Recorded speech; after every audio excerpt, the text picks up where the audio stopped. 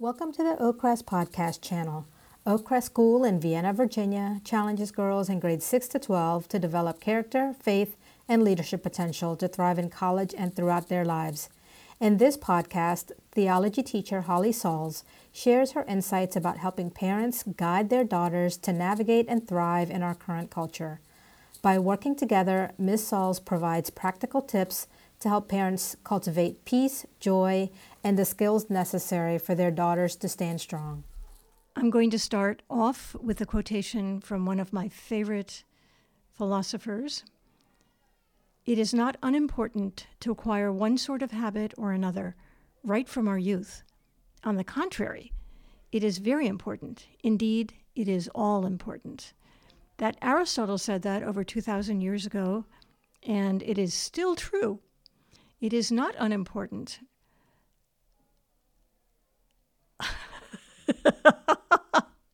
It is important for young children to acquire good habits.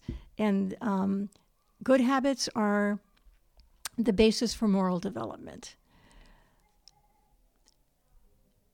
My presentation is based on the book called Raising Good Children by Thomas Licona.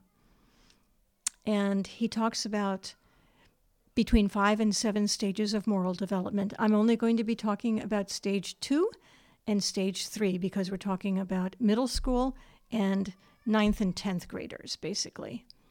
So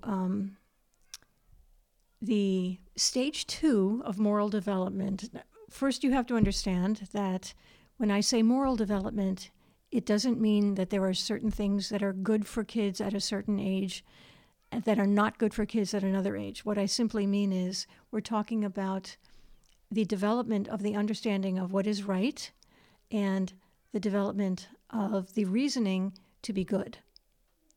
So stage 2 is called What's in It for Me Fairness. And this usually begins in elementary school. So what is right for a stage 2 girl? She thinks I should look out for myself but be fair to those who are fair to me. And what is her reason for being good? Self-interest. What's in it for me? Now, don't get discouraged if you find that your daughter is thinking, what's in it for me? This is typical of stage 2 thinking, and she grows out of it. The trick for parents is to understand that it's okay for your daughter to be at that point because developmentally that's where she is. However, we want them, of course, to move on to a more altruistic and a larger worldview. But we have to understand the profile of stage 2. So girls in the stage 2 are becoming more independent and aware of their individuality. I am sure that as I tell you all these things, you're going to be feeling like this is a deja vu, that you see that in your own children. You might, if you're a teacher, you probably see it in all of your students. You can see it in your neighbors' kids. That's because this is what happens.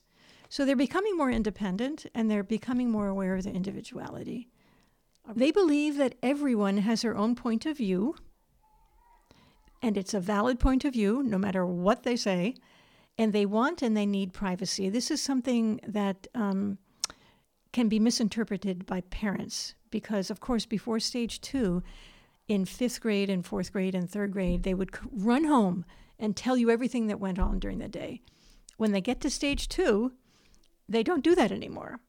If you ask them, how is school, they will say, okay, good, even if they're girls. Boys say it more often, but girls also tend to say that. So don't worry, it's normal. They grow out of it. The other thing to keep in mind is they do consider themselves the moral equals of adults. So if they are the moral equal of their parents and teachers, and we're authority figures, they're going to have authority issues because they think that they are equal to us. And they think that adults should really not boss kids around. In this stage 2, they have a tendency to have more fights. They have a tendency to name-calling sometimes because they think they have the right to pay back every perceived wrong done to them. Not only that, but they actually should take revenge. They get a little mean here. Another thing that you're going to notice is that for them, relationships are deals, okay? And rules are seen as bargains. So knowing that that's how they think, we as parents and teachers and adults in general, if they understand relationships as deals, that's how we talk to them, because they will understand that and they are more likely to cooperate. So I'll do this for you if you do that for me. You're showing them what's in it for them, and you're being fair. Of course, being fair is the most important virtue or value for these young girls. They also may sneak if they can't negotiate for what they think is fair. Years ago, a mother spoke to me about her daughter who wanted to subscribe to a teen magazine that the parents didn't want her to have. So they said no. The girl went to her friend's house, ordered the magazine, had it sent to her friend's house, and then every month she would go over to her friend, and they would look at the magazine together. And the parents had no idea that was going on until years later when the girl actually told her mother what she had done. But this is a perfect example of if they perceive something to be unfair or unjust, they will sneak. They also compare how we treat them and how we treat other people. They demand equal treatment. It's almost impossible for most of them to understand that people are different and you treat people differently. So don't be surprised if that happens. Just know it's part of the stage. And we're going to talk next about how do you get out of the stage. Another thing that's important to keep in mind is if they do not see harmful results from their actions, they may not think that those are wrong. So, as parents and teachers, what does that mean? That means we have to have consequences already lined up for certain behaviors that we don't want to happen. And it has to be appropriate for whatever behavior you're thinking about. It can't be something that's beyond the scope, right? That's not fair.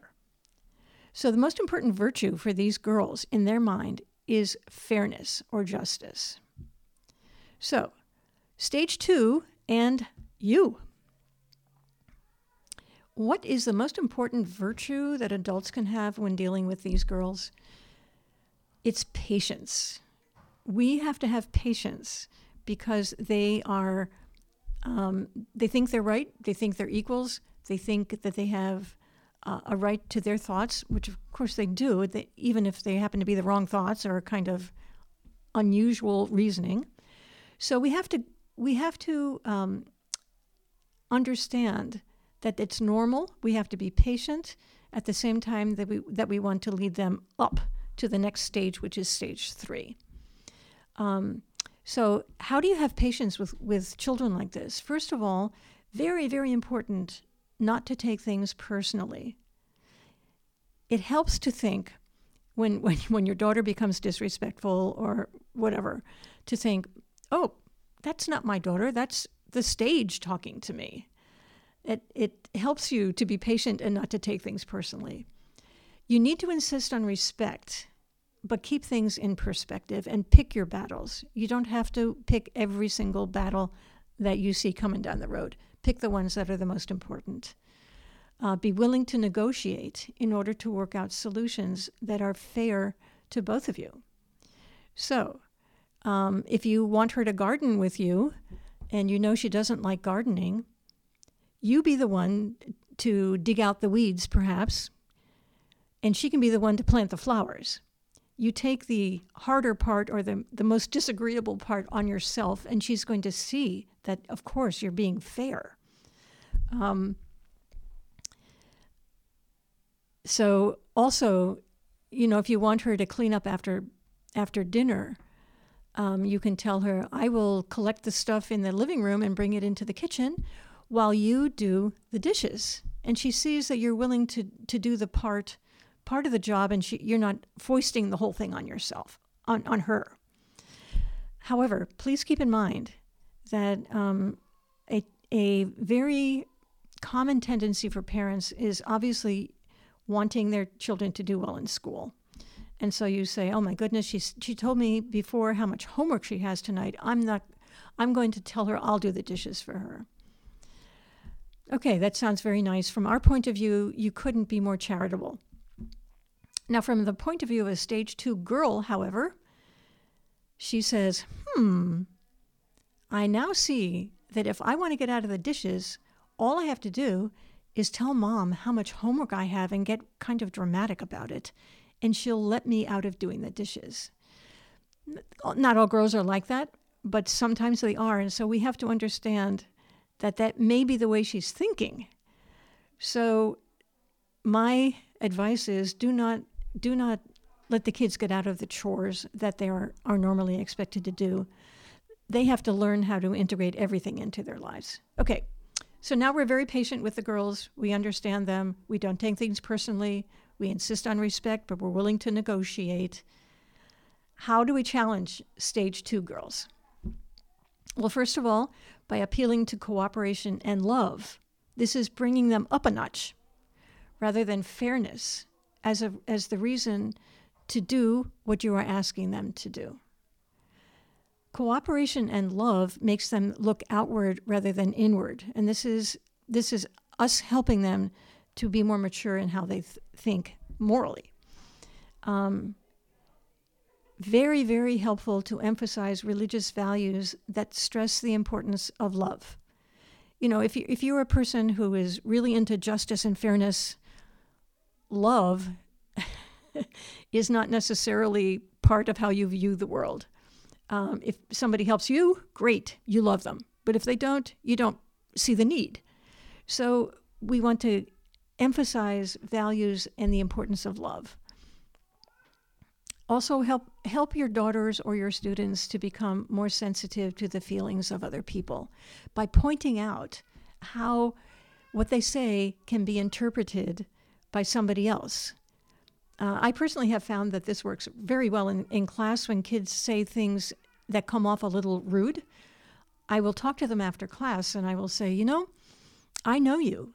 I know you're not a rude person, but the way that you said that came across to me as the teacher as being rude. So I just wanted to tell you that this is how an adult is going to interpret that way of talking. And it's very helpful to them because you're telling them, of course, that wasn't a rude statement. Of course, I didn't mean to be rude, but adults interpret things in a different way. That's always very helpful to them. And nurture a positive friendship with your daughter that will help her to want to live up to your expectations. You're not on a peer friendship, right? Get that straight from right from the get-go. We're not peers, even though she thinks we are. So our friendship with our students and our daughters is going to be that of an adult with a stage 2 kid. But if you show her that you love her by understanding her, by not correcting her every time she says something that's kind of strange, she will be more willing to live up to your expectations because she knows that you're not judgmental. Another thing that's helpful and important is to help her to feel like an important part of your family. Talk to her about how you need her in order for things to run well, in order for the other kids to be able to do whatever they're doing. And little by little, she will react more and more positively to that. So help stage 2 girls to focus on living up to your expectations rather than focusing on concrete rewards or avoiding punishment. Concrete rewards. We're talking about middle school girls, and we don't want them to create the habit of going for the reward first and doing what you want simply in order to get the reward. Because once the reward is gone, they're not going to do anymore what you want them to do because they weren't focusing on that. They were focusing on, going to the movies or going to the mall or whatever. Very important that you don't give them too many concrete rewards. For example, like giving them money if they get good grades.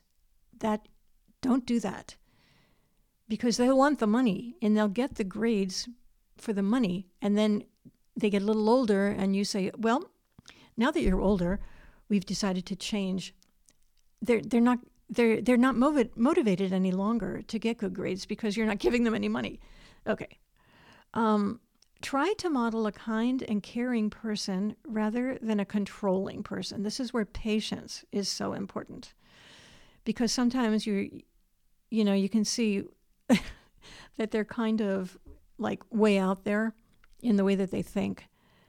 And we want to pull them back because they know pulling them back is better for them. Don't, please. Most adults are controlling because that's how we get things done. But you can't be that way with a stage 2 girl in an obvious way. If you try to be caring rather than controlling, you probably will elicit a more mature response from your stage 2 daughter. All right, so now we're going into 9th and 10th grade. At the beginning of 9th grade, they are definitely still stage 2 kids, but they start growing with an inner, their inner life starts growing in 9th grade, and they become inner and outward directed. Okay, now what others think of them is very important. Peer pressure is very strong in stage 3 children. Situation ethics is very strong. Now, situation ethics is a way of figuring out what's right and wrong by looking around you and seeing what kind of behavior is accepted or encouraged. So this is when kids are going to say, Mom, everybody's doing it. Everybody's piercing her nose. Come on, Mom, let me pierce my nose. Or let me wear nail polish, or let me get a pedicure, or whatever, because everybody's doing that. So we have to look and to see in stage 3, what do they consider to be right? Here it is.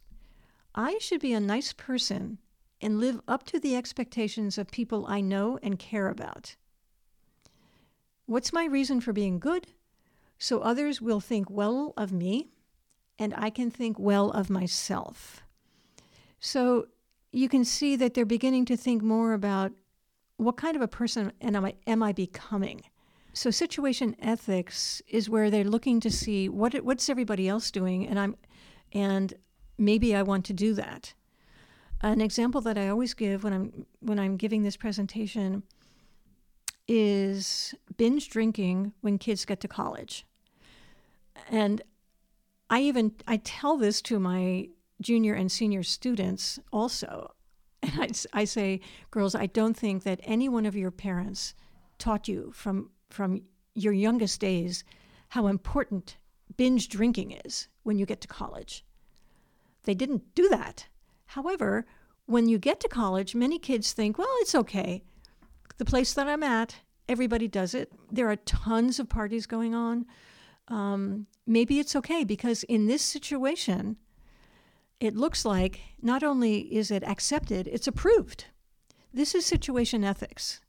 Many people base their entire life on situation ethics. But the stage 3 girls will use it without realizing that that's what they're doing. This means that they can confuse doing what is right with doing what others want them to do. Their emotions can take over. They can be very critical, but don't forget our mantra is, this is the stage talking to me. This is not my daughter. Your true daughter will come back to you at the end of 10th or the beginning of 11th grade. So just hang in there. Now, stage 3, they're more cooperative and caring than they used to be. And they think that trust is much more important for them. They are capable of compassion and empathy and altruism. They want to be a good person. They want to live up to their own internalized idea of what a good person is. So this is why it's so important for the adults in their lives to be examples of what a good person can be like. We all have different personalities and temperaments, so good people can come in a variety of ways, right? And she's beginning to try to figure out, what kind of a person do I really want to become? Mercy now. In stage 2, there was no mercy. Here, mercy begins to come into play. They can take the viewpoint of the group, all for one and one for all. They're able to see that helping without an immediate reward is actually good. When they're younger and they get into stage 3, they're relatively easy to get along with. Sometimes teens tend to regress, but just hang in there. They come back. Okay, how do you challenge a stage 3 girl? First of all, you've helped stage 3 girls to feel that you count on them to make your family what it is. There was a girl in my old school in Chicago one time who came home and told her mother triumphantly, "Mom, I'm in the popular group." And the mother looked at her and she said, "Well, honey, I don't think you're going to be in the popular group for very long, because us, in our family, we try to have all kinds of friends, and we don't gossip, and we're not exclusive." She listed several things that she thought the popular group would not like. And then she said to her daughter, "You may find that after a while you're not in the popular group, because you're a Smith, and this is what we are, and this is what we do." So lo and behold, about 3 weeks later, she came back and reported to her mother that, in fact, she was no longer part of the popular group. But that mother helped her to realize that these were the things that made her family what it is, and she was part of that.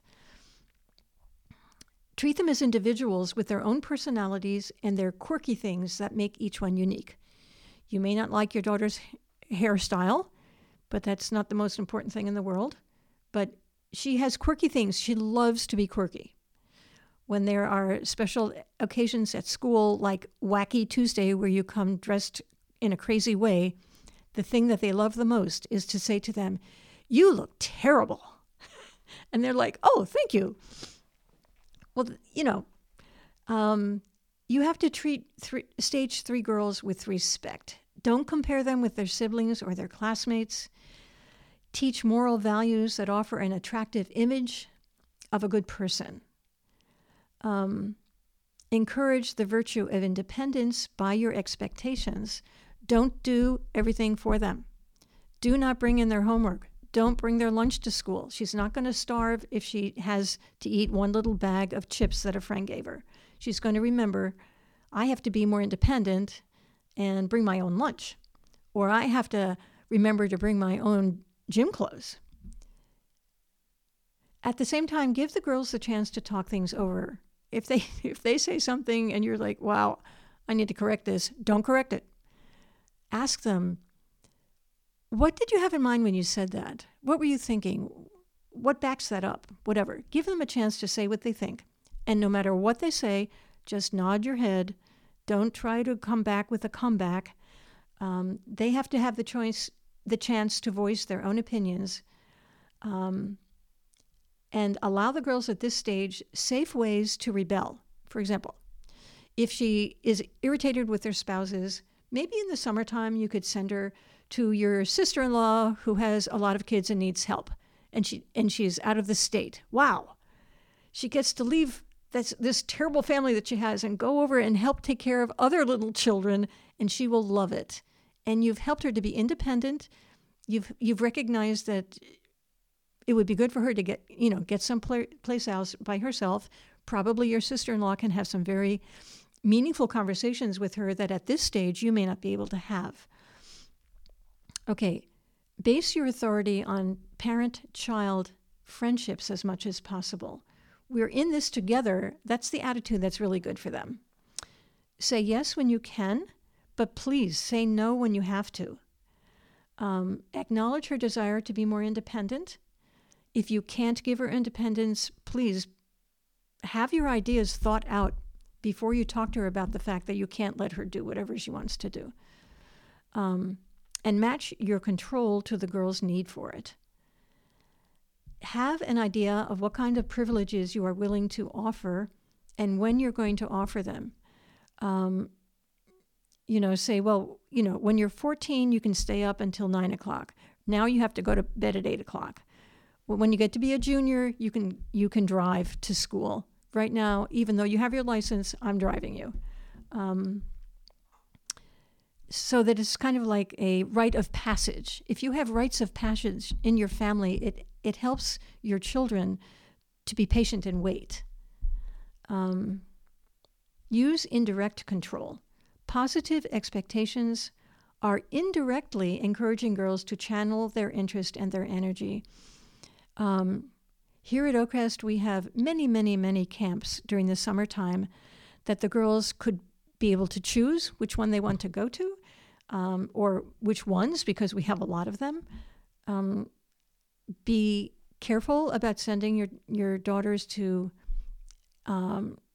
college programs that are where she lives in the dorms. Just be very careful about that. But, there are science conferences, there are art camps in the summer that are day camps, there are music camps. Okay. Now, the last thing I'm going to say is that we want to promote horizontal growth within each stage and also vertical growth, right? So stage 2 and stage 3 girls are going to bounce up and down between the two stages. As a matter of fact, there is a stage 0.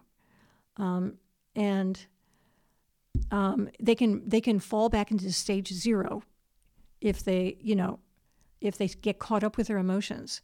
Personally, as an adult, I should be at about stage 6 or 7, being, concerned about humanity and the good I'm going to do in the world and how I'm going to bring goodness to drown out evil in the world. However, when it gets to traffic laws, I personally, do I follow the traffic laws because I'm worried about how humanity is going? No. Why do I follow traffic laws? Because I am plummeting down to the stage in which I do not want to get a ticket. And that would be stage 1.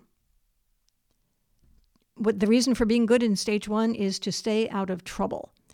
That's what motivates me when I follow traffic laws. So, don't expect your girls to go zipping up an inclined plane. It's up and down and up and down and up and down, just like even adults do that. So that's what I have to say today. I want to read you something from my favorite philosopher, Aristotle. He said something else here about young children. He said, "They are hopeful. Their lives are filled with expectation. They are more brave than persons of other ages. They are high-minded, and they choose to do what is noble rather than what is expedient. Such, then, is the character of the young." Thank you. We hope you enjoyed this podcast from Oakcrest School. To subscribe to our podcast channel, visit oakcrest.org.